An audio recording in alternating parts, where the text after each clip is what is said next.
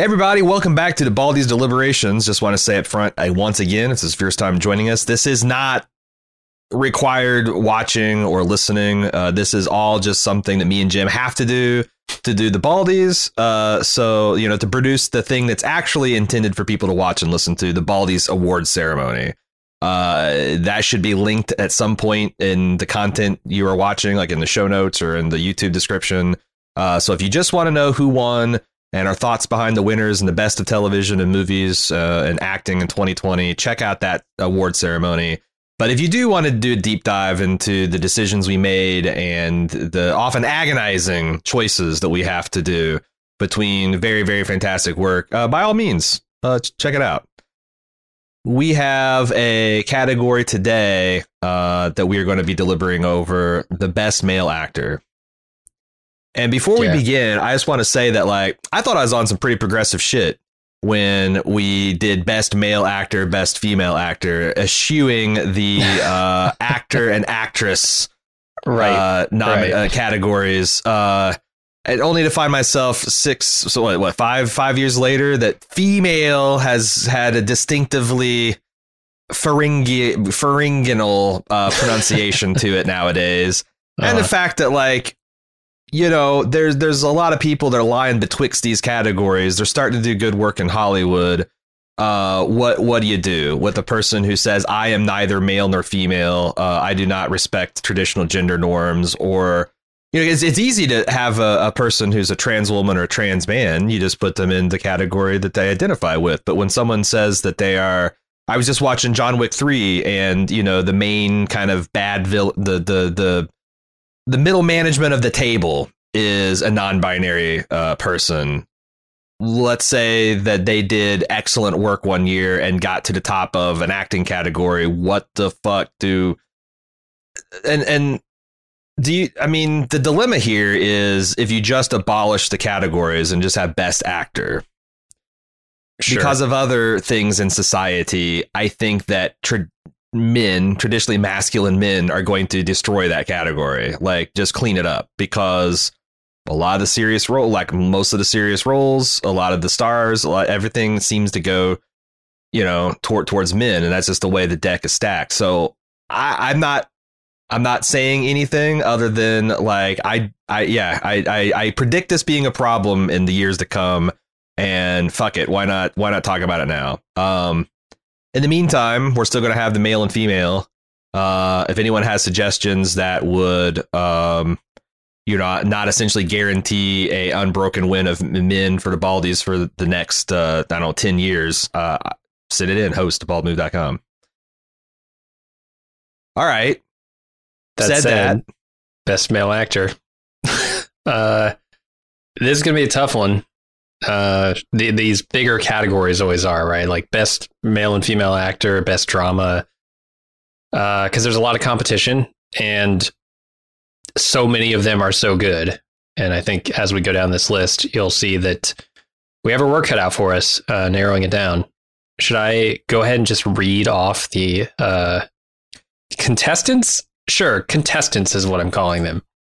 Yeah, just kind of brief. At first, we're just going to tell you who they are and what they played on what show. Yeah. And then we're going to get into what their merits are. But the first, here are the contestants. In no particular order. Jude Law literally as the young Pope in the new Pope. Okay. Already confused. John Malkovich as the new Pope in the new Pope. Mm-hmm. Silvio Orlando as Cardinal Voyello in the new Pope. Jonathan Majors, also known as the old Pope in the new Pope. Oh, Christ. Jonathan Majors as Atticus Freeman in Lovecraft Country. Michael K. Williams as Montrose Freeman in Lovecraft Country. Jude Law as Sam in the third. Jude Law sneaking on this list twice. On the Jude Law. Oh my God, he's playing the leftovers game. Does he win by default and we can just be done with this category? We'll see. In the third day, just as Sam, I guess. He only has one name. Carl Urban as Billy Butcher in The Boys Season 2. Anthony Starr as Homelander in The Boys Season 2. Laz Alonso as Mother's Milk in The Boys Season 2. Giancarlo Esposito as Stan Edgar in The Boys Season 2. Nick Offerman as Forrest in Devs. Ed Harris as Old William in Westworld Season 3. Aaron Paul as Caleb Nichols in Westworld Season 3. Chris Rock as Loy Cannon in Fargo Season 4. Ben Whishaw as Rabbi Milligan in Fargo Season 4. Morgan Spector as Herman Levin, I think, in The Plot Against America. John Turturro as Rabbi Bengelsdorf in The Plot Against America. Anthony Boyle as Alvin Levin in The Plot Against America. Francesco Acquaroli as Abel Villante in Fargo Season 4. Glenn Turman as Dr. Senator in Fargo Season 4. Ethan Hawke as John Brown in The Good Lord Bird. Joshua Caleb Johnson as Onion in The Good Lord Bird. Mark Proch? I don't know how to say that. As Colin Robinson in What We Do in the Shadows. Matt Berry as Laszlo in What We Do in the Shadows. Wes Chatham as Amos Burton in The Expanse Season 5. Keon Alexander as Marco Inaros in The Expanse Season 5. Josiah Chase Owens as Philip Inaros in The Expanse Season 5. Brent Sexton as Sin in The Expanse Season 5. Nicholas Hoult as Peter III in The Great. This Expanse show sounds pretty good. Had a lot of good acting in it.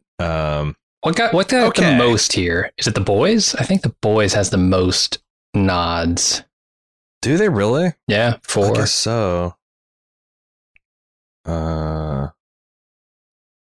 Yeah. Just a curiosity. Okay.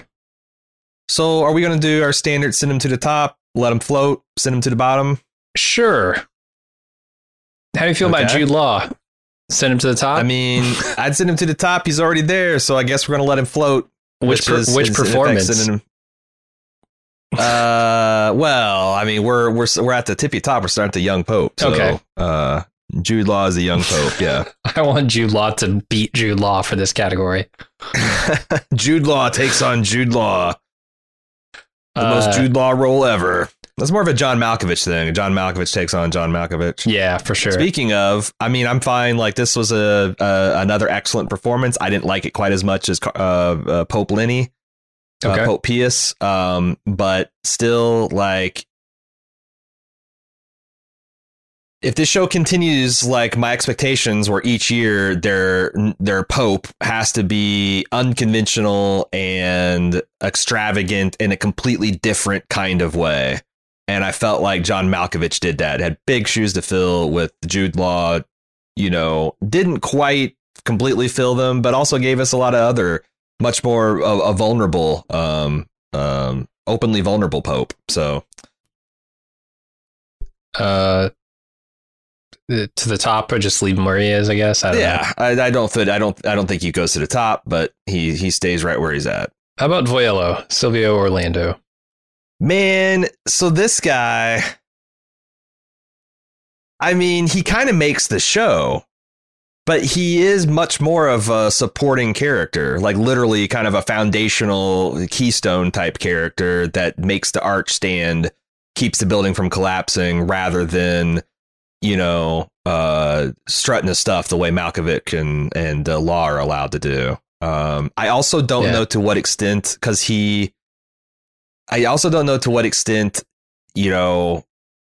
this is a part and how much he's just being himself, because he plays this role with kind of a flat affect, a disingenuous affect. Mm. But it could be that that's just a really fucking good performance. Could be. And he's really good at suggesting this guy has layers that you will never, ever, ever, ever see.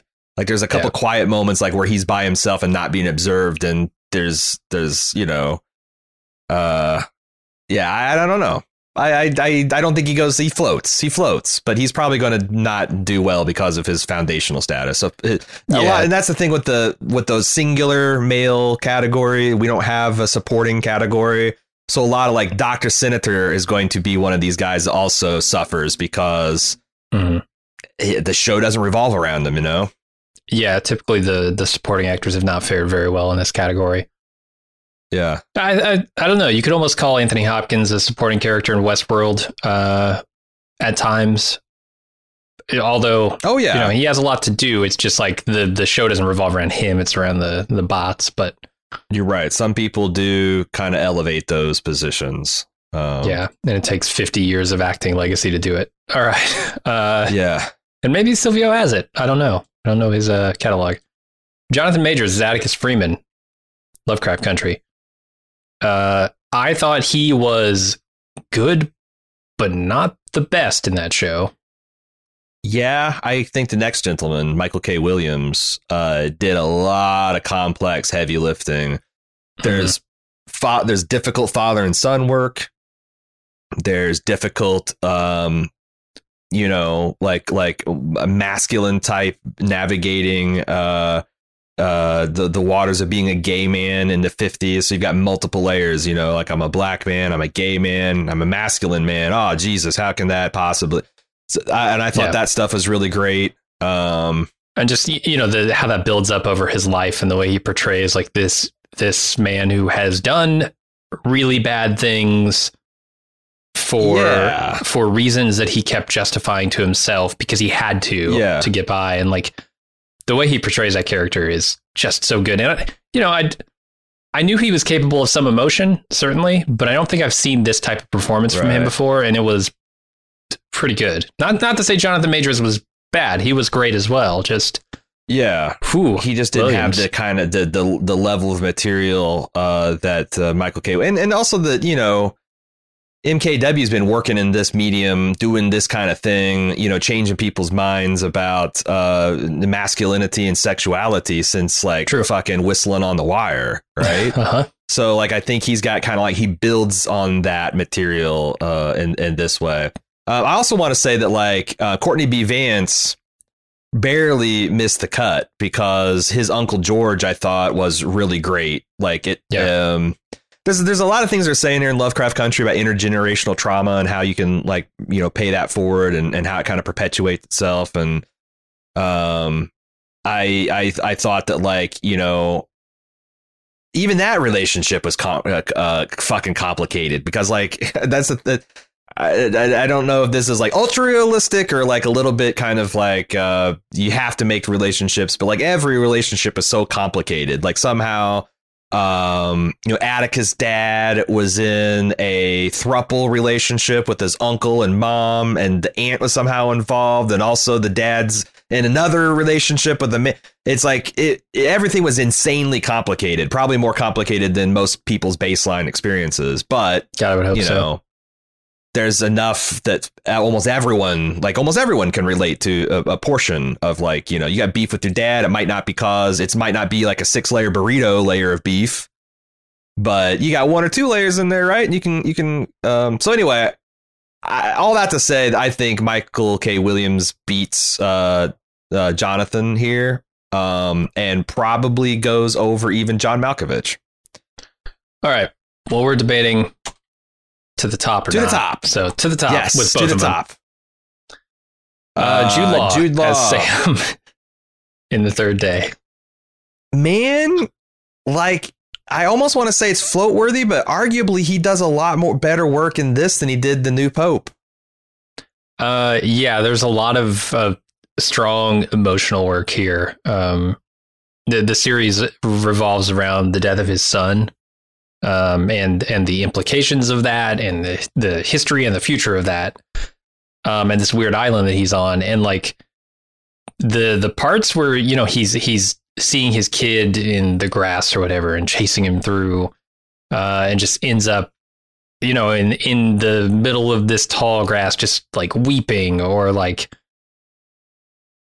confusion that he displays when he's being gaslighted by the entire fucking island, right?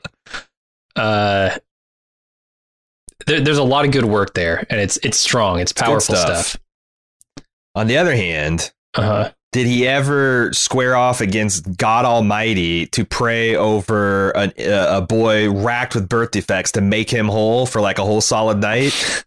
Some of that stuff where Lenny was literally in the sense of Israel of old wrestling with God was shouting at him, it's powerful and an old school shamanesque Renaissance painting kind of way, the passion of the Lenny here. But did Lenny ever dig his own grave for an hour and a half live on camera? And also did Sam didn't spend literally 2/3 of his own season. He didn't spend 2 of the 3 days asleep in a coma. Right. He had a little more to do, but it was only 3 episodes, right? So and a 24-hour live stream. So it was like 27 hours of content. Yeah, but then again, Pope Lenny might have solved religious radicalism in his time. You put Pope Lenny on that island, that religion is they're gonna come together and they're gonna be worshiping the one true God.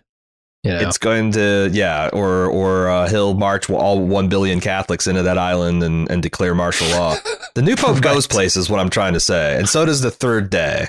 I think to the top. I'm leaning float, but I might be looking ahead to the end game too much. Maybe we put him to the top. God, I feel like everything's just going to go to the top. We got to have some standards, but Jude Law meets that standard. Here we go. We're about to, because all right, I've got two standards here. These two guys, Carl Urban as Billy Butcher and Anthony Starr as Homelander from The Boys season 2. Both of these guys need to go to the top. I think we can float the other two. After all, both of those other two are supporting characters. Mother's Milk has some good stuff that I really like. That's what I'm saying. Like, but it's so minor. Giancarlo Esposito, and Giancarlo Esposito is pitching like the fastest Gus Fring fastball that he's pitched since season 4 of Breaking Bad, right? Oh, for sure. Yeah. And that's a pretty good pitch. Yeah, but it's not as good as Carl Urban or Anthony Starr. I mean, their pitches, I specifically, I still remember the shot. Like I can see in my head the shot of him, over his spoilers for The Boys season 2 if you haven't watched it. Spoilers for all these shows because that's just what we do here. I still, in my mind, can see the shot of him turning toward Homelander as his wife is laying there dead, right? And like that whole sequence, that look that he gives is just astonishing. I've never seen anything like it on film. Butcher might kill a child here with a tire iron. Yeah. He's looking over at his son like he's going to murder him. And then Homelander flies in and he's looking at him the same way. It's like to now protect the son that just accidentally murdered his wife. It's a wild ride, and Carl Urban just makes me feel every second of it. Yeah, I feel like that this whole year was kind of like, or this whole season was like him building up to those moments because, there's so many different looks. It's like the sip of tea, the murderous turn with tire iron in hand,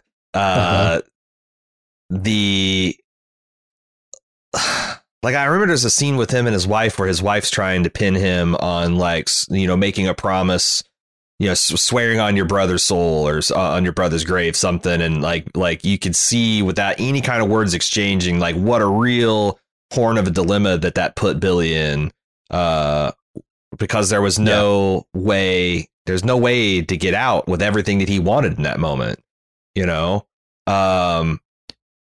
And the thing is like, Carl Urban is like, I watched him in the Lord of the Rings series because we just recently rewatched all that for Commission Podcast, and I saw him in something. What else did I see? Oh, I saw him in Judge Dredd. I went through a little bit of Carl Urban renaissance after The Boys, and he has been working on this like stoic, like look based acting from the jump, and it all culminates in here, and it's not a broad range, although he does go through a lot of the human emotion.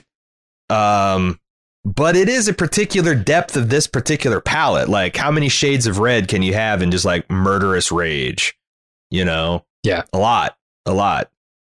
And Anthony Starr. Yeah. I mean, this guy, it's the thing I appreciate about Anthony Starr is he just doesn't give a fuck. He might make out with his doppelganger. He might fuck his doppelganger. He might murder his doppelganger. He might side with Nazis in a neo-Nazis and kind of like a realpolitik way, but also have a moment where it's like, oh, wait, shit, these Nazis are fucking crazy. And it's all believable. He might jerk himself a glass of breast milk. He might, have a really complicated relationship with motherhood and breast milk, and might jerk it at the top of the Empire State Building because who's going to stop him? He's Superman. He just is like He's incredible.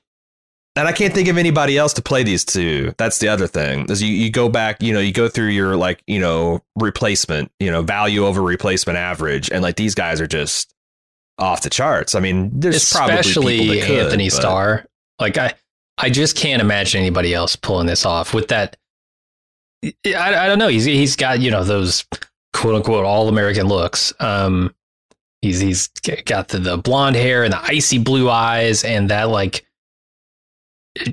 Force the painted on smile when he needs it, and then just like an immediate, like the painted on smile to the immediate frown, like the way he like turns emotionally on a dime to me is one of the best parts of this portrayal, and it's absolutely necessary for that character. A psychotic Superman is one of the most frightening things you can think of, and this show just like really brings. And he's never like a cartoon; like you take him seriously as a character.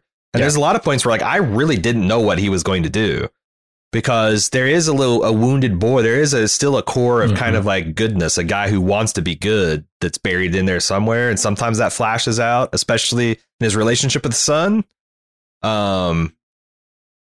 It's a hell of a performance. Yeah, I look at a lot of those moments with Stormfront and I go, okay, there's a lot more depth to this performance than you might think, right? It could just be the guy who's a psychopath pretending to be this hero. But then there's, like you mentioned, the vulnerable aspects of him, right? And when you can dig past the surface, like I think Stormfront did a couple of times, and sort of, get inside of his head and sort of twist him up, like Madeline was able to, like Stormfront does.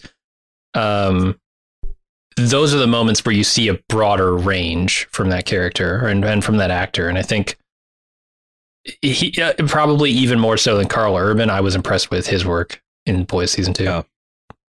I will say for Giancarlo, there's a couple scenes where like he just stands up and like takes off his glasses and then like, and like intimidates this psychotic Superman.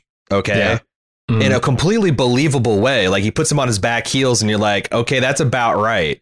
I don't know that there's a lot of people that could do that as well. And also, I thought something that really I found impressive late season when he's talking to Butcher and he talks about like, why he's so buttoned down and cool. And he says like, like engaging and screaming and letting my anger get the better of me. That's a white man's affectation. And really put some like fucking heat behind it, because Giancarlo's pretty outspoken in social media and in the media in general about like where he stands on like race and gender, and I think you got a little bit of glimpse of like his genuine like anger and frustration. Pretty good, but I also was a little bit surprised at how little he was a part of season 2. Like I thought that he was, and it turns out he is kind of remained a supporting background character, and that I think is going to hurt you in the Baldies for sure. Yeah, we haven't talked a lot about Mother's Milk, but that's also somewhat of a supporting role. It's a bigger role, I think, than Stan Edgar. He's a glue. He's the glue of the team. He is. Like when the team wants to fracture apart, he's the one that like through the force of, he's like the big brother of the group, or maybe the group's dad.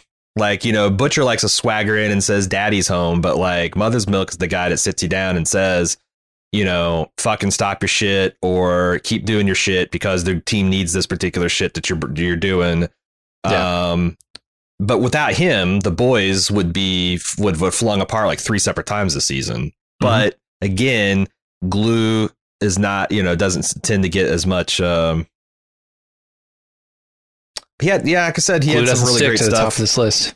Glue doesn't stick to the top. So that's what I'm saying. Are we to the top with Karl and Anthony, and we're floating Laz and Giancarlo? I think so. Sorry, guys, but yeah. Maybe they'll do more with them next season. All right. Nick Offerman as Forrest on Devs. To the bottom. Wow. I thought you liked Nick Offerman. I do, but man, I'm having a hard time doing anything but float. Oh yeah. Like I wouldn't say throw him to the bottom, but to the top is too much. It's good. I will there say are moments. He surprised me. Mm-hmm. Yeah. Yeah, I think a lot of the moments where he's alone, like watching his daughter on that screen, got to me. The flashback we see, well, if anything, is actually a flashback in the show. The moment we see of his wife's accident, that was very powerful, and his acting was a big part of why it was. And I've seen him on stuff that I've taken serious before, but he's always been kind of been the goofball even then, like in Fargo. That's a serious, I mean, I guess it's a borderline serious show, but yeah, it's a serious drama. But he's kind of the goofball, quirky character among it. Trying to think if I've ever seen him in just a stone cold, sober, dramatic role. And I think this might be the first one. And he really showed flashes of greatness. Again, he's kind of a supporting character. The show's not about him. He's the primary antagonist, I think. But even then, it's like, what does that even mean in the context of that show? Right. I think he's a floater, which means he's probably that's like as closest to the bottom as this list is going to get. Ed Harris as Old William in Westworld season 3. Here's the thing: these next two, Ed Harris and Aaron Paul. Okay, as Caleb Nichols in Westworld season 3. Yeah. They're borderline to the top / float, because Aaron Paul especially wasn't. I mean, he wasn't asked to do anything but be an everyman. Yeah, that's the problem. I don't think Aaron Paul's performances have stood out since Breaking Bad. And in Breaking Bad, he had a transformation over the course of X number of seasons. That was the impressive part. Yeah, and he was great. He did the job. But I feel like since then they've just wanted like Aaron Paul to show up because Aaron Paul was that guy on Breaking Bad. And this is a little more, but not much. Yeah, you don't have to, like, every damn role you play doesn't have to be, not everybody has to be Daniel Day-Lewis, like every single thing. Right. It's like, oh my God, what a sometimes you just got to work. And I think I like seeing Aaron Paul work, but the Caleb wasn't very flashy or splashy or Ed Harris. I don't even know that. There's some good stuff, some showcase stuff, like him arguing the past, present, and future versions of himself, and some of the complex mental games they were playing. Inherently interesting, but also he was an essential figure in this season. Or I guess, was he? Yeah, I guess he pretty was central. Yeah. As central as anyone else you can name. Any of the Dolores shards and yeah, I mean his whole arc was like going to the mental asylum, right? The facility that he got forced into, and then trying to get out of that. I don't know. The company takeover was the whole thing this season. The thing is like this whole season he played like deluded Buzz Lightyear. He was still playing the old game. He hadn't quite come to grips with the new game and how far along the new game was gone. And like, I think the way I'm trying to, I know we talk about spoilers, but I try not to spoil just for the spoiler's sake. But like the end game of his character in Westworld season 3 was kind of like the epitome of him being this poor deluded old man. Yeah, for sure. But I'm thinking real, like this real float worthy. Yeah, I'd float both of these. All right, let's move on to the Fargo season 4 crew. Chris Rock as Lloyd Cannon and Ben Whishaw as Rabbi Milligan. I like Chris Rock's performance. Of the two comedic characters that had gangster roles, I think he came off looking way better. Than Jason Schwartzman than Jason Schwartzman, yeah. Okay, yeah. I agree, but I don't think either of them hit like truly great. I think there's something about Chris Rock's demeanor that just didn't fit this role exactly. And I think that's what, Holly was going for when he cast Chris Rock, something a little outside of the box, something surprising. And you get a lot of surprising stuff out of Chris Rock that you weren't sure was there before. So, good job on that. I just think something didn't quite connect with, him or Schwartzman. I mean, sure. I think Chris Rock was clearly better than Schwartzman, but I'm with you on that. For me, for Chris Rock was when he shook down Ben Whishaw as Rabbi Milligan. Like the first time I actually saw him as menacing, his explosive takedown of his wife and mother-in-law.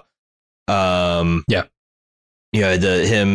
loss of his son and then the miraculous reattainment of his son. Like I thought those are excellent performances. Him just we talked about this, that bone wariness that he felt when he saw the billboard extolling his idea for credit cards that was stolen from, the banking community. Mm-hmm. There's a lot of little stuff he did. I think I'm leaning towards To the Top because floating doesn't do I think this is better than anything that Nick, Ed, or Aaron was doing. But Sitting to the Top is does he make it into the top 10? I don't know. But okay, I feel like, I don't know. Maybe it's a little dismissive to say he's just float worthy. Ben Whishaw, on the other hand, did everything you could ask for what little he was given. It's just he was given so little. That's the problem. Yeah. He had a couple of big episodes. He would appear in pretty much every episode, I think, except he was the straight man in this tornado of chaos, right? I was gonna say he was the co-lead in the Showcase Wizard of Oz episode. Yeah, that was his big showcase. But the rest of the season, he was just kind of there for a scene or two. And that's the other thing. You could almost throw the kid that played Satchel in here, except for that he wasn't required to do much with that role. Not at all. He had one speech. Right. In the entire show, maybe I want you to do your entire performance of this entire season like you are wearing a literal wet blanket. Mm-hmm. Be the wet blanket. Be the wet blanket. And the one time he kind of came alive is when he kind of started Mike Milliganing and he pulled the gun on those rednecks that tried to pull a fucking Lovecraft Country on him. Mm-hmm. But like I said, I'd send Rock to the top and Ben Whishaw. I'd nod at you. I see what you're doing there. I wish this season was 2 more episodes and they got to give some of these side characters justice, but that's not what happened. I wish I saw Whishaw do more. Wish I saw Whishaw. All right. How much wish can a Whishaw saw if a wish saw could saw wish? These next 3, I don't have a lot of context on because I've seen 1 episode of The Plot Against America.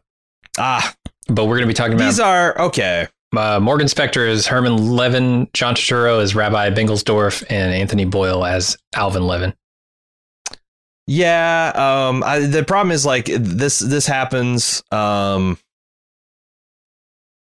a lot of David Simon stuff where it's a huge ensemble cast and they all were excellent, but Herman Levin is essentially a Jewish everyman. You're supposed to identify as him as a father, oh my God, what would I do? What would I do in a situation where America seems like it's descending into fascism and I am one of the vulnerable, I am a minority of concern. What would I do with my family? What would I do with my neighbors? And he's very good at it, but also there's not a lot of flash here. John Turturro is playing an evil Buzz Lightyear. He's just fully fucking deluded about the state of America. And you're never quite sure if he's doing this for personal power. He's a true believer. He's got a different set of facts and experiences he's arguing from. But yeah, he's deeply deluded about till the very end about what the state he's living in. And Anthony Boyle is this very angry, jaded character who is too young to really have any shot at effectively wielding power. Is busting to do something and goes to Canada because Canada joins in World War II against the Nazi regime. America stays neutral, goes to Canada to enlist ends up losing a leg and getting no glory out of it. And I think he's the best one out of all these three. He probably goes to the top. Yeah, I think he goes to the top. Everybody else, you're a great foundation of this great morality play that David Simon threw for 21st century America, looking back to mid 20th century America. But yeah. Oh my God, we forgot the supporting actors in Fargo season 4. Francesco Acquaroli as Abel Villante. I think we didn't forget, and we initially said, hey, you know, we're going to make, because we had so many people, we're going to not do side care. And then we started having more. And I'm like, you know what? These guys, we got to talk about them, right? Yeah. I mean, they're great. And of course, Glenn Turman is Dr. Senator. He's fantastic. Well, probably my favorite character in the entire show. By far the best acting on Fargo. I think he needs to go to the top, even though he's a supporting character. He probably won't make it. Glenn Turman was electric as Dr. Senator in Fargo season 4, and the show, man, it's one of those things where it's like the show wrote a check that its ass couldn't cash. It's like, sure, what if Ned Stark gets beheaded and then Game of Thrones just never can quite get it together after his absence? Like Dr. Senator was, whew, real good. And the thing is you know, the Francesco Acquaroli that played the evil character was his acting partner. Yeah. Like a lot of what Dr. Senator did worked because he had a really good person on the other side of the table, literally. But yeah, I wish Dr. Senator had stuck around longer in that show, because I was not done with him. The show was done with him before I was. And yeah, they had Ebel be kind of a much bigger part of that show by the end. And I like that turn. And I think that Francesco pulled it off. Came across as very menacing at the end of that. Almost too much. Like that wasn't the first time I remember complaining that like the morality play nature of this season got in the way of like good characters and storytelling. Like they needed evil to turn, like, you know, make an Anakin Skywalker turn where it's like, oh, this is a guy who's, you know, kind of like for good governance as far as gangster stuff. And then by the end, but I guess it was also kind of understandable because he is a gangster. He did have a hand that had unlimited power, and he was arguably being good to the cannons by allowing them to keep half of what they had. I don't know. Yeah. But it left a bad taste in my mouth. Okay. He floats. Leave him where he is. The Good Lord Bird had a couple. Ethan Hawke as John Brown and Joshua Caleb Johnson as Onion. I wish I had finished this season because, again, Ethan Hawke is pretty incredible, and it's a role that requires him to be generous. He gets to be the kind of crazy man who's always brought up short by other supporting characters. You know, you go through these cast of like Frederick Douglass and Sojourner Truth. Damn it. Great ally Aaron. Can't think of the Harriet Tubman. Other great black figure that's on the show. Like his role is to be the overzealous kind of white guy who the other like former slaves and free slaves like, I don't know, you might get us all killed. And he's, you know, he looks terrible. He's unkempt. He doesn't brush his teeth. He lives as a crazy frontier man. And like I said, he's the kind of the butt of all the show's jokes, while also recognizing kind of like, you know, his singular role of being the guy crazy enough to want blood for what this country was doing. So I don't know. He gets to yell and scream a lot. It's like the best thing I've seen him done in years. I guess it's to the top. I mean, but that it's weird because like I'm the only one that's seen it. I haven't even seen the last 2 episodes. Everyone says it ends amazing, but I'm going to have a hard time getting this guy into the top 10 just because I haven't seen it. Now, what about Onion? Joshua Caleb Johnson as Onion is also a really interesting character, and he gets to do a lot of interesting work as a young boy who's mistaken as a girl and is forced to live as a girl through most of this series. And he's a teenage boy, and he's, you know, as horny as most. And but again, I haven't seen the whole thing. And he's like he reminds me a lot of who was that character, Ethelrita in Fargo, where ostensibly he's the main character. He's the narrator, all the action pivots around him, but it's also not their story. You know? Mm-hmm. So I feel like he's a floater and Ethan Hawke is to the topper, but he's going to probably get handily beaten out of that spot. Okay. To the top. All right. Next up, Mark Proch as Colin Robinson in What We Do in the Shadows, and Matt Berry as Laszlo in What We Do in the Shadows. You gentlemen are in a comedy show, so best of luck, but to the top! Whoa. To the top! Oh, okay. You can't get much better in a comedy lead than these guys. It's true. A comedy lead, comedy support, because I think Colin, you know, even though he had an episode all about him this season, is firmly in the supporting cast. Mm-hmm. God, these guys are just funny as hell in completely different ways. Oh, yeah, they couldn't be more different. Like, why is Matt Berry funny? Like, it's kind of like trying to say, like, why it's because his confidence and the way about him don't or his confidence and his competence don't match up. I think is one of the reasons why he's so funny. He's extremely confident in everything he does, and he has this grandiose way of presenting himself, and yet he's a buffoon in most regards. Yeah, kind of like a European Bill Murray. Is kind of how he, because like that. There's a lot of like, why is Bill Murray funny? He's been in a lot of funny things, sure, but why is he almost intrinsically funny? He can deadpan a line, I know that much, but Matt Berry never deadpans. No, you're right. They're not, but it's the same kind of thing. It's like, it's really hard to pin down what about them is working. Yeah. But you're right. There is something about the mismatch between how confident and competent he is or thinks he is versus the reality of his existence. Right. And he's usually the butt of the joke where, you know, characters who are actually competent will shit all over him. And he's not oblivious to that fact, but also he doesn't get him down. You know, he keeps trucking right along. He's also got kind of like that likable rascal role where it's like, you know, he's not an Always Sunny character where like he's just so bad that I want to see him defeated. I was like, no, I kind of want him and Nadja to be happy out of all the primary cast. Whereas Colin, yeah, he's more of an Always Sunny guy where it's like the only time the show lifts him up is to smack him down so the audience can enjoy it. Oh, yeah.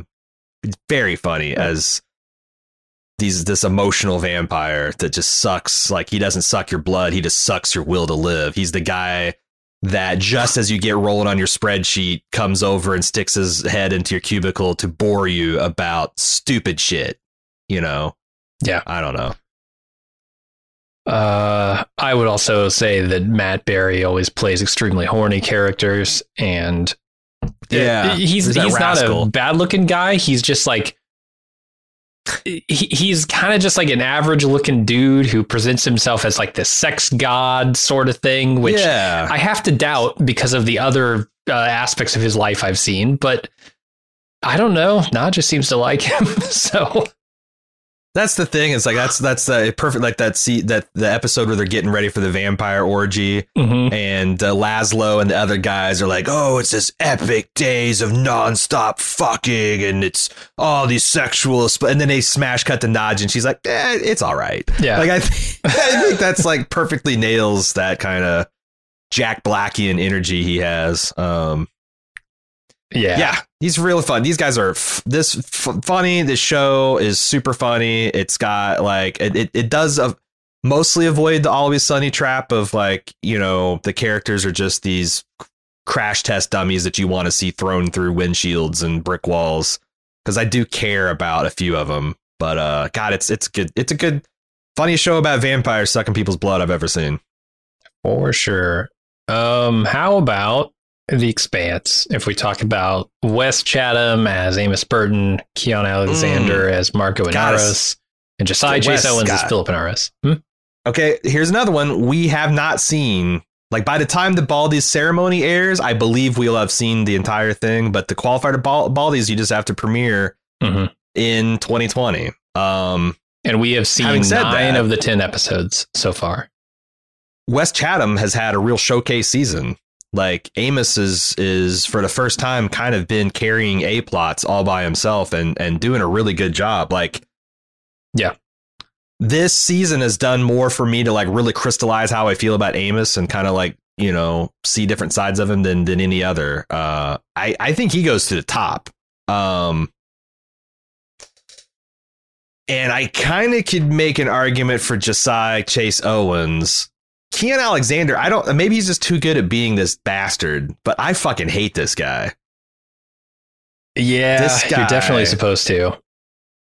He's almost, he's not quite the Joffrey levels, but I know he's one of those things where it's like you could probably make an objective argument. I mean, how many people did Joffrey kill anyway? Marco is unprecedented in his monstrosity throughout the entire, like they make that a point even in 24th century. He's heinous by human standards, like apex terrorist. What do you think? Let's throw them up there. Let's just throw them all up there and see where they shake out. Okay.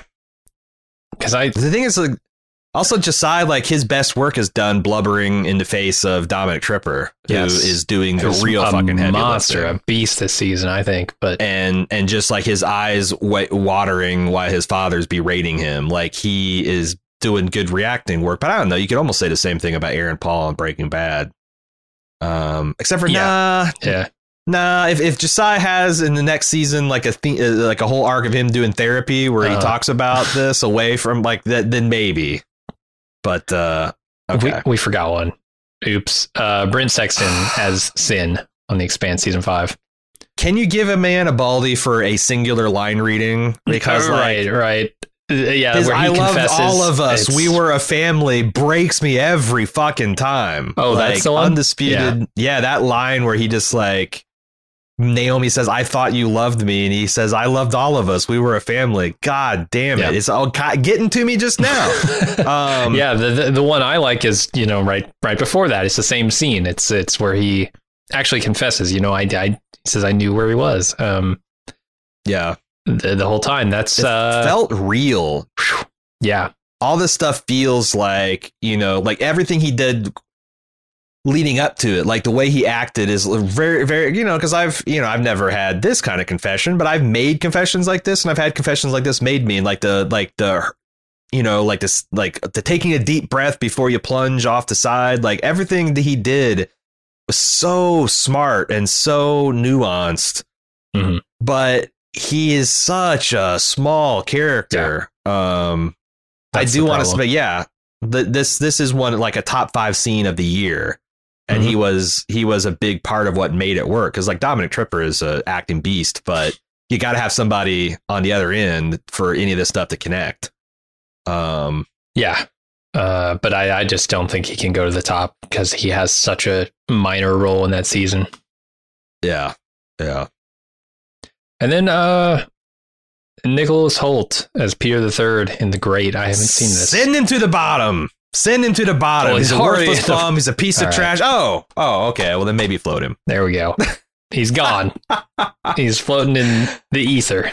No, he's at the bottom. But I gotta say, like, I think he needs to go to the top because imagine Joffrey Baratheon, except you can't quite help liking the guy. And that's Peter III. Except he is actually charming. Yeah, he really is. Like, he plausibly wins over Catherine the Great at some point in this season. I don't know. There's like, there's something to it. Like, if Joffrey was had moments of self-awareness, like, you know what? This isn't who I want to be. I probably should pay more attention and tried. It's a very hard, like he's a really heinous person, but he has some kind of likability to him, and it's not just because he's good looking and whatnot. There is some kind of, and I guess I've never seen Nicholas Hoult in that kind of assured of a role. He's always played kind of like, the Beast in X-Men, where he's got a big insecurity or whatnot. This guy is many things, but like insecure. I don't know. I think he actually goes to the top. He's not gonna, it's a comedic role, but he's real good in it. And I love The Great, man. I love The Great so much. Thank God for The Great coming along just as Harlots fell completely off the map. I'm glad I got a new trashy historical rom-com thing to get into on Hulu. All right. So as I see it, we have to debate. We're an hour into this thing and top 17. Just sent to the top and gone to the bottom. Yeah. It's a long list. Well, let's just go from the top and work our way to the bottom. Is Wes Chatham better than Nicholas Hoult? I say yes. You're going to say yes. Sure, because I haven't seen Nicholas Hoult. So, okay. Yeah. To the top him? Are we doing to the top again? No, we're just now it says who's better and who's worse. And is Keon Alexander as Marco Inaros better than Nicholas Hoult as Peter III? I say no. But it might only be because I just really fucking hate Marco Inaros. Yeah, he's a piece of shit. He just is the worst. Yeah. He abuses everyone. He's a multi-million murderer. Mm-hmm. His politics are garbage. And what's worse, he's kind of got a point. He's kind of also got a fucking point. So fuck him especially. Yeah. And he's able to convey it very charismatically as well. He's a good looking man, right? Like he's got all those advantages that make you want to say, are the things he's doing really so bad? Well, yeah, they are, but he's just a handsome guy. He seems so noble. He's got his visage is so noble. Yeah. But no, I don't think he's better. Okay. Now, just okay. Let me is the work that Philip is doing better than what Marco is doing with The Expanse? Just to say, Chase better than his dad. And God damn, I have a hard time saying better. If it's better, shockingly it's good. Slightly better, but it's very different. He's shockingly good for, I think he's 20 years old, so he's not even that young, but he's like, shockingly good work for a young actor. Got my eye on him going forward, but I don't know if he's better. Yeah. I mean, I don't think either of those guys are going to make top 10, frankly. Okay. Question. So I'm not too, yeah. Is Colin and Laszlo from What We Do in the Shadows better than Marco and Philip Inaros? God damn. And I kind of think they are. Even accounting for comedy versus drama, I think what they're doing is singularly brilliant versus these other guys. Like, like they're not doing anything that I don't see anyone else could do. Yeah, I mean, I literally don't know that anyone else could do what Mark and Matt are doing because they are playing Mark and Matt characters, right? Like I've seen the character Colin Robinson in everything that guy's ever done. I've seen Laszlo in everything Matt Berry's ever done. It's not outside. It's very much in their wheelhouse. It's kind of the only house they've got. This could be a Will Ferrell situation before we've seen him do it 10, 12 times and gotten to say it like, right. This might be Matt Berry's old school, Mark Proch's old school, where that's like the demarcating line for me, where I liked Will Ferrell in that. Everything beyond, I'm like, I start to get less and less interested. But yeah, I think for me, it's easy. I think they're better than both these guys. Okay.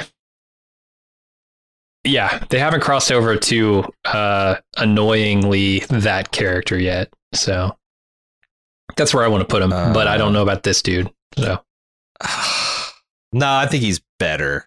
I think they're better. But on the other hand, like I said, it's very hard to play a Joffrey that's still likable, and that seems to be a pretty good analogy that people are kind of like, oh yeah, that's. Ethan Hawke, I actually think he's the best of this bunch so far. I'd take him all the way to the top. He's got better material. He's gets to scream red face, but also be like apologetic and deferential. Like, you know, it's a solid Ethan Hawke role. Here we go. Glenn Turman.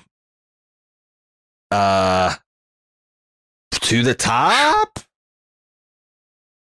Who's and if not, who stops? Who's the stopper? Who's the combo breaker? There isn't one. I haven't seen Good Lord Bird, and I haven't seen The Great, but I would say probably better than Wes Chatham. Maybe just because I've seen so many seasons of The Expanse at this point. And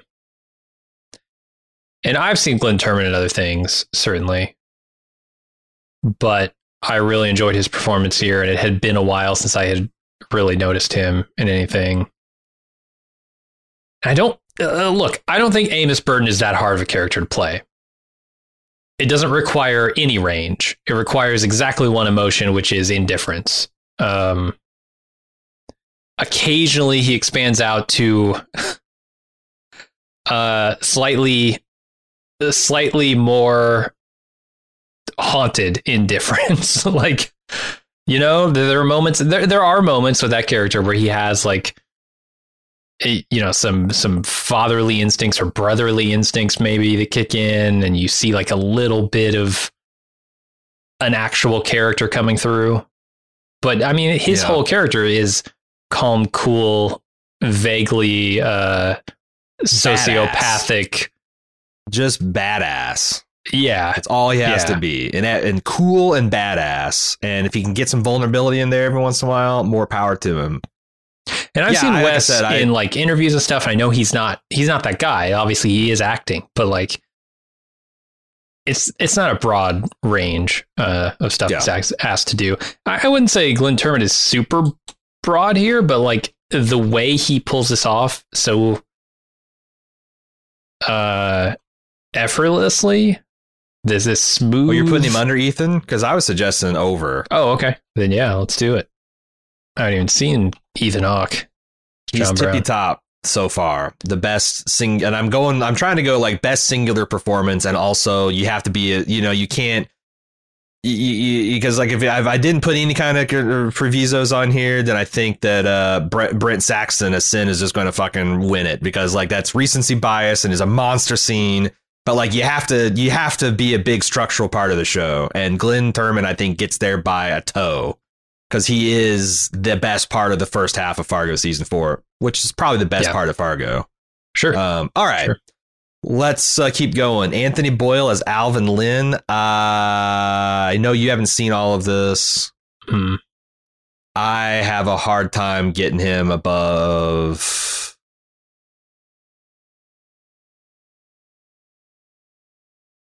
There's a soft speed bump here at Nicholas Hoult, and there's a hard speed bump at Ethan Hawke. What? Okay, how much momentum does he have?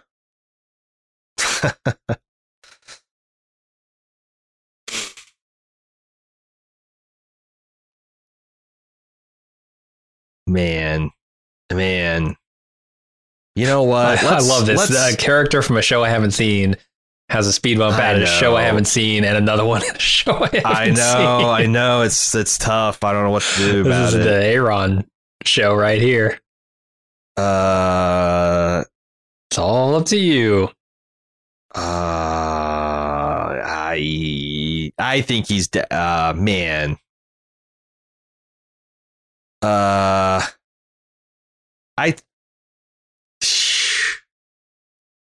think he can't get over 6. Okay, but he's better than the Expanse father and son duo here. So he's 7. Yeah. Chris Rock as Loy Cannon. Whew. He's a much bigger part of the season than Glenn Turman.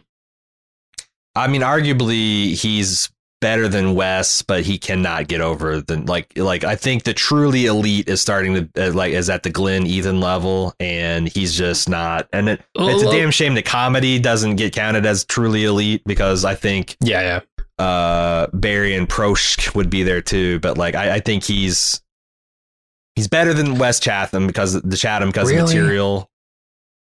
I mean, yeah, but Wes Chatham does exactly what he needs. He embodies that role perfectly. Yeah. Whereas Chris Rock is a little shaky in scenes. I think like, okay, you talked me into it.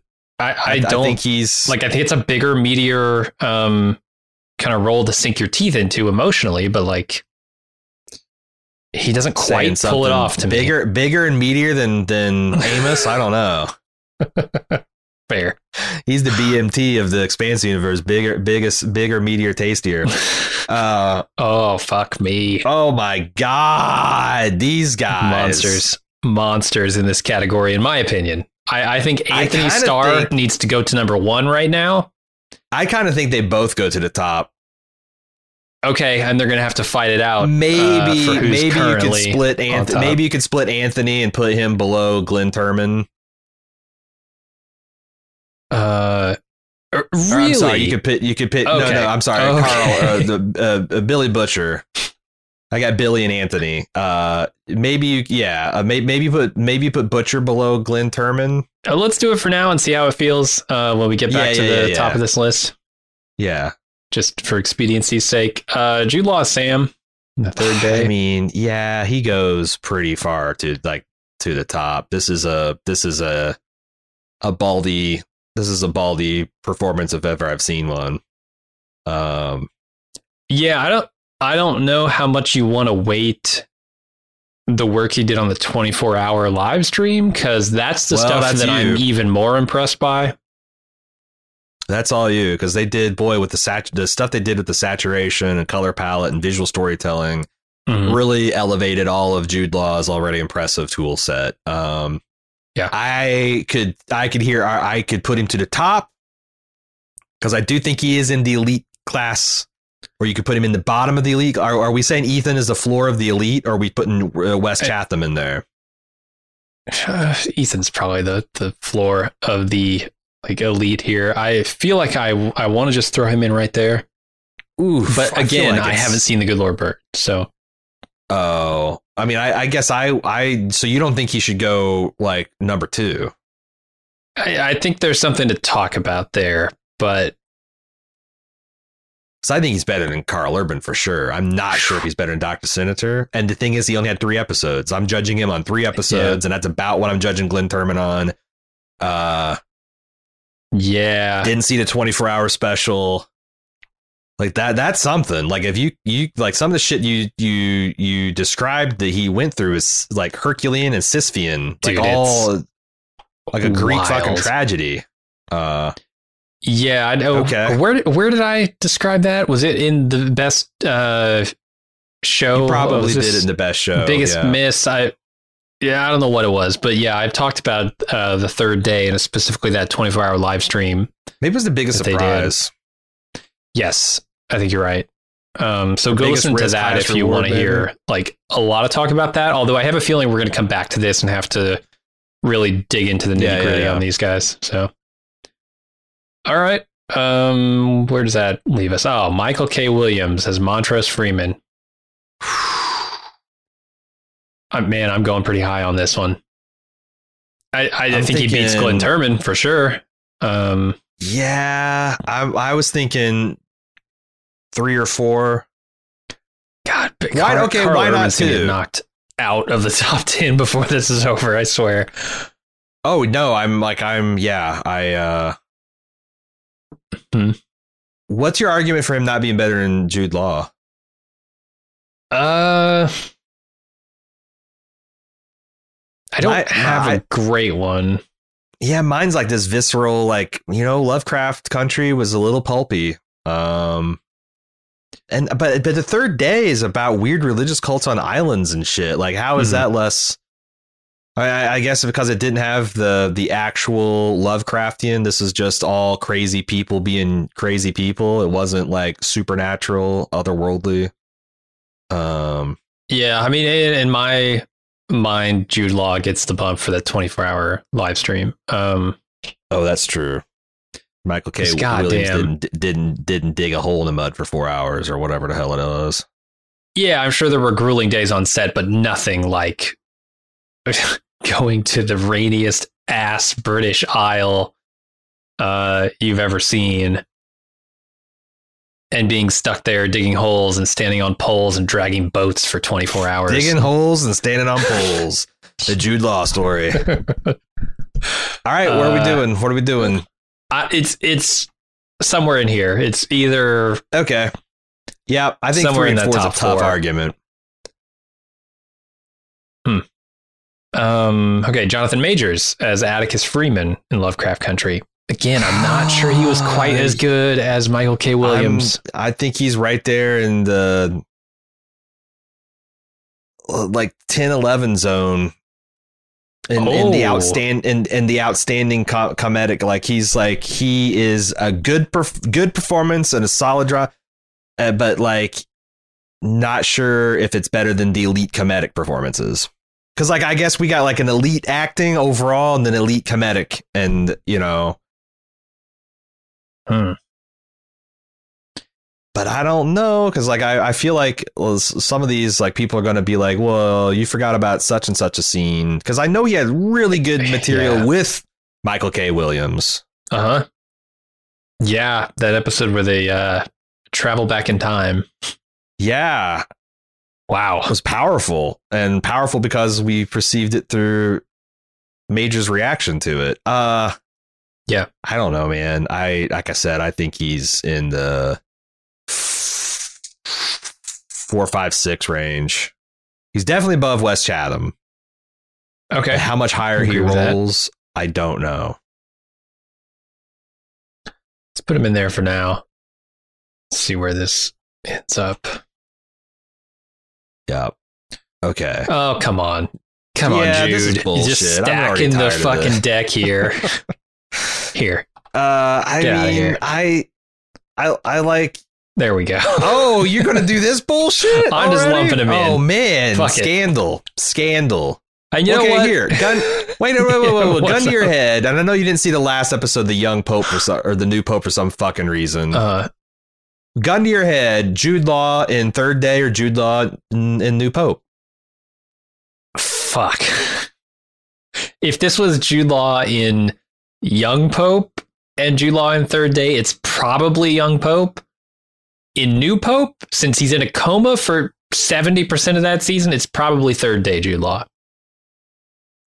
He's still doing visions and shit when he's in a coma, to be fair. Okay. It's true every once in a while. And he's in that intro, that outstanding intro.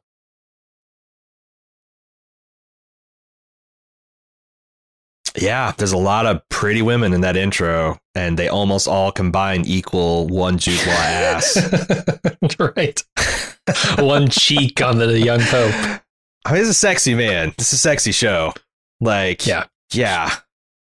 I don't know, man. I like Jude Law in New Pope better than Jude Law in Third Day, but man, I don't know. That's like, god damn it. How do you compare New Pope with the fucking boys? I know, like, man. They're both completely ridiculous and gonzo, but in very different ways. Yeah, I wish they had not done that 24-hour live stream on the Third Day, because that's fucking with me. That's just like muddies the waters. Yeah, it's such a stunt. Yeah, it's just a thing that I had never seen before. It's so surprising that I just want to give it the nod over most things. But yeah, it's like a David Blaine trick. It's like, well, he's put on his great performance, and also he did it all while he's encased in a block of ice, right? Suspended for 7 days above the Las Vegas Strip. It's like, and he really did it. Yeah, it's like, yeah. I mean, it's one thing to act that well, but oh my god. I mean, frankly, at the end of that 24-hour live stream, it's one thing to act at all. Like, the idea that you could act for 24 hours at such high levels. You only get the one. Yeah, you have to always be in character. You never get. Yeah, you do get some time off. Like, I get that there's like downtime, and they're probably icing him up and giving him shoulder massages, after he digs his own grave for like the next 4 hours while he's off screen. Hand transplants because he's worn his hands down to the pulp digging a hole. I mean, like I said, I think I like the new Pope better. I don't think, oh God, but that's the thing. Like, I don't know he's the best performance of the year. No, I just put him up there so we can talk about him. I kind of think, yeah. Do you want to leave him here and just move on? Yeah, like I was agonizing 15 minutes over like where someone's position should be. It's currently at 15 or 16. So like maybe we should keep going. John Malkovich. No, fuck me. Okay, he's somewhere in the Glenn Turman through Ethan Hawke level. Huh, okay. Not even as good a Pope on the Pope season that was his season. It's a frustrating Pope. Put him in there. Seems like he's going to hit top 10 because I think the last person we really need to talk about is Silvio, and the rest of them are. I don't know what to do with this guy. Off dude. the map. I don't. This guy is a delight. He's amazing. He's very much of the show. I've never seen him in anything. I've heard he's an Italian actor of some renown. He is kind of, in some way, he is the church to me. He's the institutional church in this show, and he does a great job of. He's Mitch McConnell. Yeah. He does this great job of like portraying the unshakable, roots that have been put down over centuries. Yeah. When you're faced with a couple of popes who are looking to flip the table, right? Shake things up. I don't know. The way he is like that. I don't even know how to describe it. It's the force that he brings to this role is pretty astounding. He's the man behind the throne, laughing at everyone in front of the throne, thinking they can take the throne down. God, and he plays two characters. They're not even aiming at the right target. Oh my God! Remember, right. He plays not only Cardinal Voyello, but he plays this other cardinal who's looking. They're vying. Yeah. and the show is always like, oh yeah, they say that these popes look so much alike, and I don't see it. Yeah, he doesn't see it, but they're the same guy playing a joke. This make a joke. And also, like, if we're talking about cardinals, man, there's some, like, I can't even remember, like, the one fancy dancer cardinal. Like, there is so many great. This is like I said, this is going to really play hardball in best drama because I like it beyond all reason. Yeah, it's an easy show to like. He's easily better than Wes Chatham, which is going to bump him out of top 10, motherfucker. Maybe we'll see if we can we'll see what happens. Almost better than John Malkovich. I think he's like there, like right below Ethan, maybe. Yeah.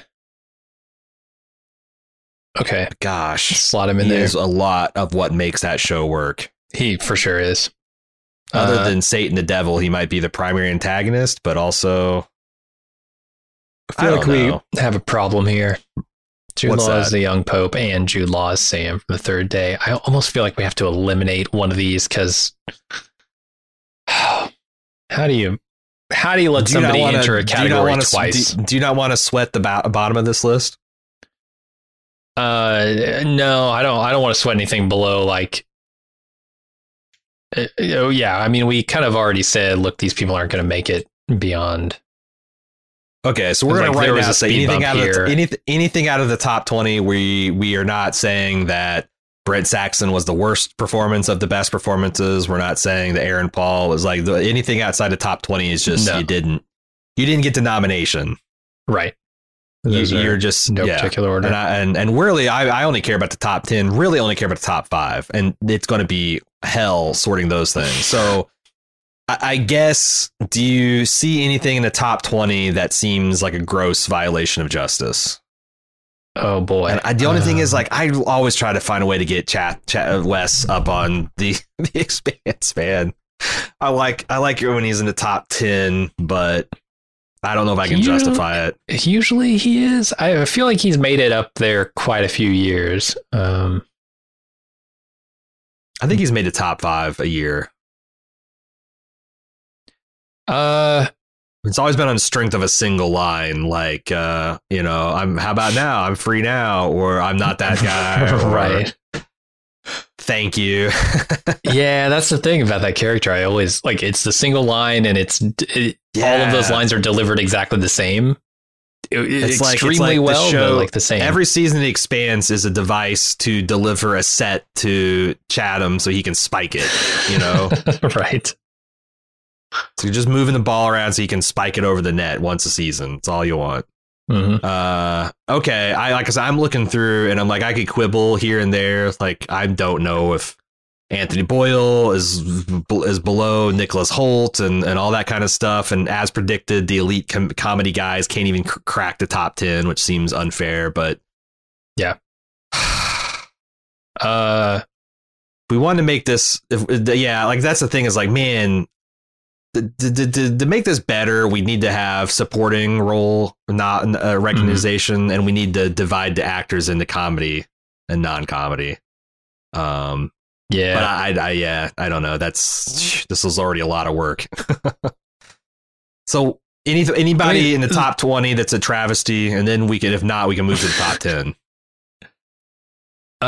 Anything I would move around here, just like obviously.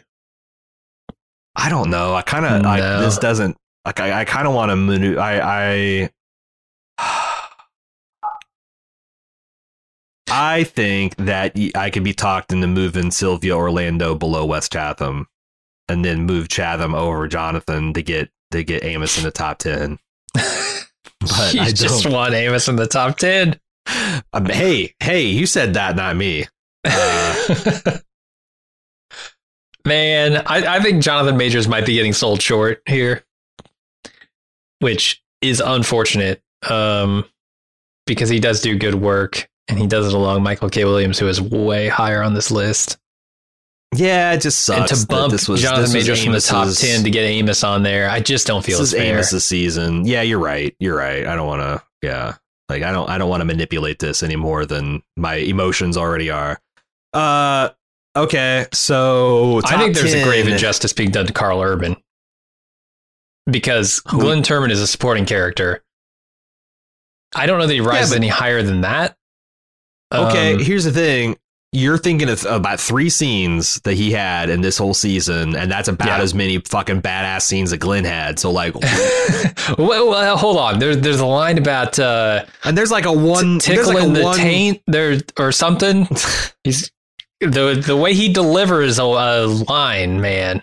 No, he's Glenn's like very, but that's very hilarious. But like, Glenn like carried like a whole 5-minute one shot. Oh yeah. Monologue scene where Butcher just cocks his eyebrow and grins ferociously, or has his a particular vein Urban has on his forehead that pops out when he means business.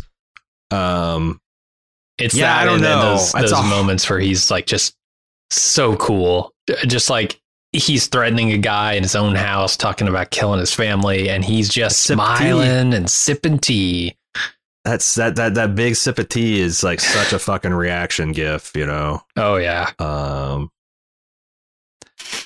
don't know. I have a hard time putting him over Glenn, but also I can see the argument too. The other injustice is Jude Law is dominating this category, and I don't feel like he would be allowed 2 entries in any other award show. Are we the award show that allows unlimited entries? Has that ever happened? I don't know. I would like to know if anybody has ever been nominated twice for 2 different roles in the same award show.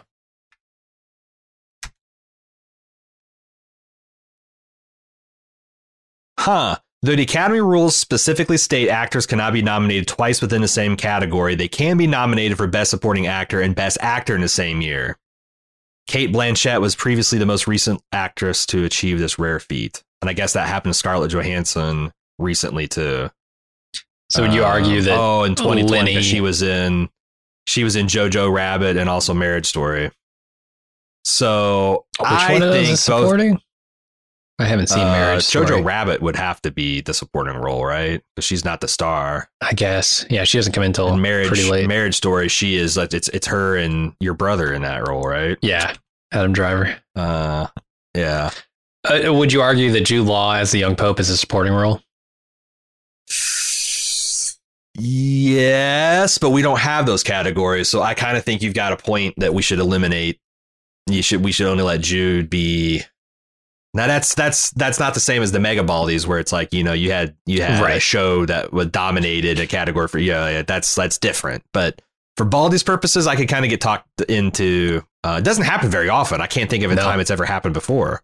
This might be the first time. Calendars are busy enough that they can maybe have a movie and a TV show, and one's usually the one worth watching. This was kind of a aberration. What do you think? I think the new Pope is the role, and the third day needs to get bollocksed. Oh, is the third day really not going to get any more recognition than Biggest Surprise? That's a shame. You haven't even seen half of it. It's true. I never got around to watching the second half because Jude Law's not in it. I watched that show because Jude Law was in it. Yeah, that's why I watched it too. And I never felt like anything was missing. I felt that was a fully contained thing that was awesome and cool and crazy. And like, I can't imagine what a whole other story was going to bring to it. But maybe I should, I should probably, it's only 3 more hours. I mean, the real story seems to be like the island, right? And the religion, the sinners on that island. So maybe there is another layer to that they can bring with 3 more episodes, but I don't know. So we disappear him. That's a shame. That's a real shame. Okay. Jude Law's supporting role is going to get nominated. Hey, Wes Chatham got in with no. Hold on. We can find. I'm suddenly Chris Rock's looking pretty good. And then we're just following Oscar rules, baby. You know. Yeah, you can't blame us. Blame the Oscars. You gotta pick a fake award show to model yourself off of, and why not the Oscars? I have a very strong opinion that we've rearranged these here. Let me throw this out here. I like it when you have strong opinions and see how this feels.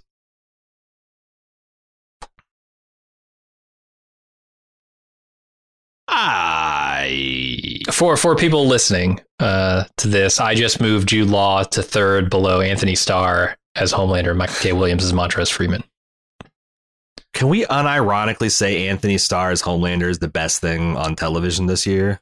I feel pretty strongly it's defensible that one of the 2 guys that I just put a 1 and 2 are the best performance of the year for male actors. Because I actually think there are better, shockingly, there are better female performances in Lovecraft Country. Oh, yeah.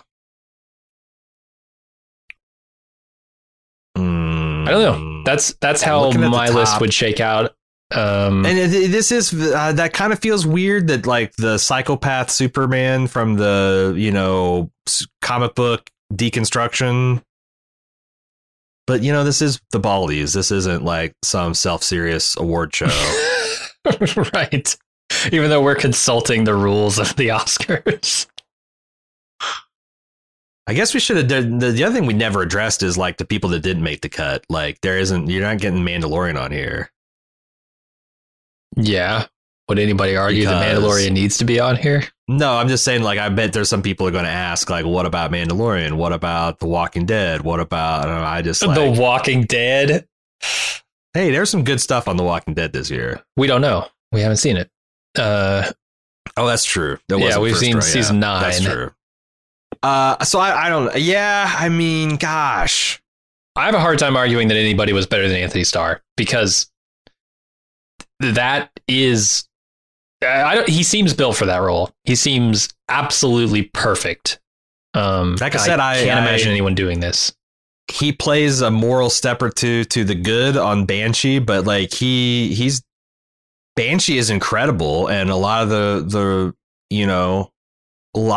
same energy he brought, that same ferocity and kind of insanity, but like a slightly morally good character, is paying off in spades. And that's the other thing, is that you tell him that he plays this all-American. Have you seen this guy talk? This guy's the Aussiest Aussie that ever, rode off on a kangaroo. Oh, well, that just seals the deal, man.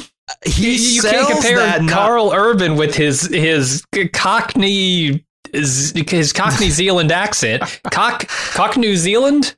That's what he's doing. Cock New Zealand accent. Yeah, no, he's doing amazing. And also he's like, by all accounts, is a really sunny, cheerful guy. Like he's kind of like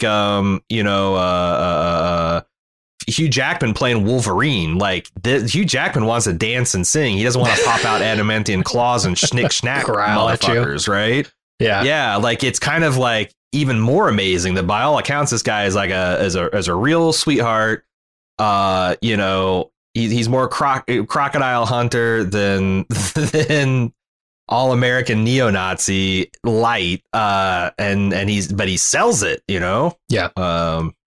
He sells absolutely everything about it, as does Michael K. Williams, as does Jude Law, Clint Thurman, Carl Urban, like all these guys. They're all weirdo characters, man. Like that's like these are particular roles, psychotic, proto-fascist Superman, hyper-masculine gay black man in the 50s, a young pope.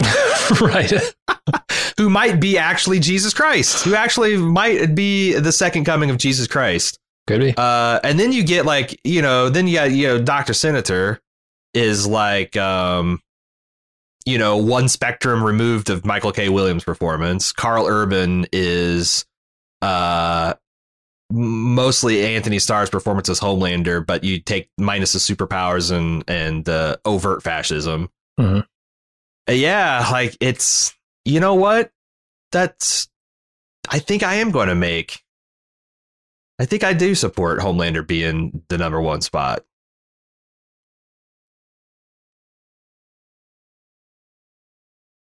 Okay. How do we feel about the top 5? Is that properly ordered? Because I think these are going to be our top 5 will be our nominees in the actual category, right? Yeah, and I guess the other thing is that there were no flawless dramas this year. I felt like very strongly that you didn't have like, one that just like got all the oxygen or all the like it because of the production cutting a lot of the stuff down and scaling stuff back and making projects be shelved. It's really noticeable in the movie category, but it also hurt the TV category a bit too. Mm-hmm. But yeah, I think the top 5 look good. Anybody who we're just obviously overlooking here? So I can make an argument for Ethan shafted still, but like, maybe. But I think I can make an argument for Ethan Hawke being in the top 5, but like it's only 1.5. It's only like a half a Baldy because it's just me, right? I have a hard time pushing for that. Yeah. I guess I'm cool with this. Okay.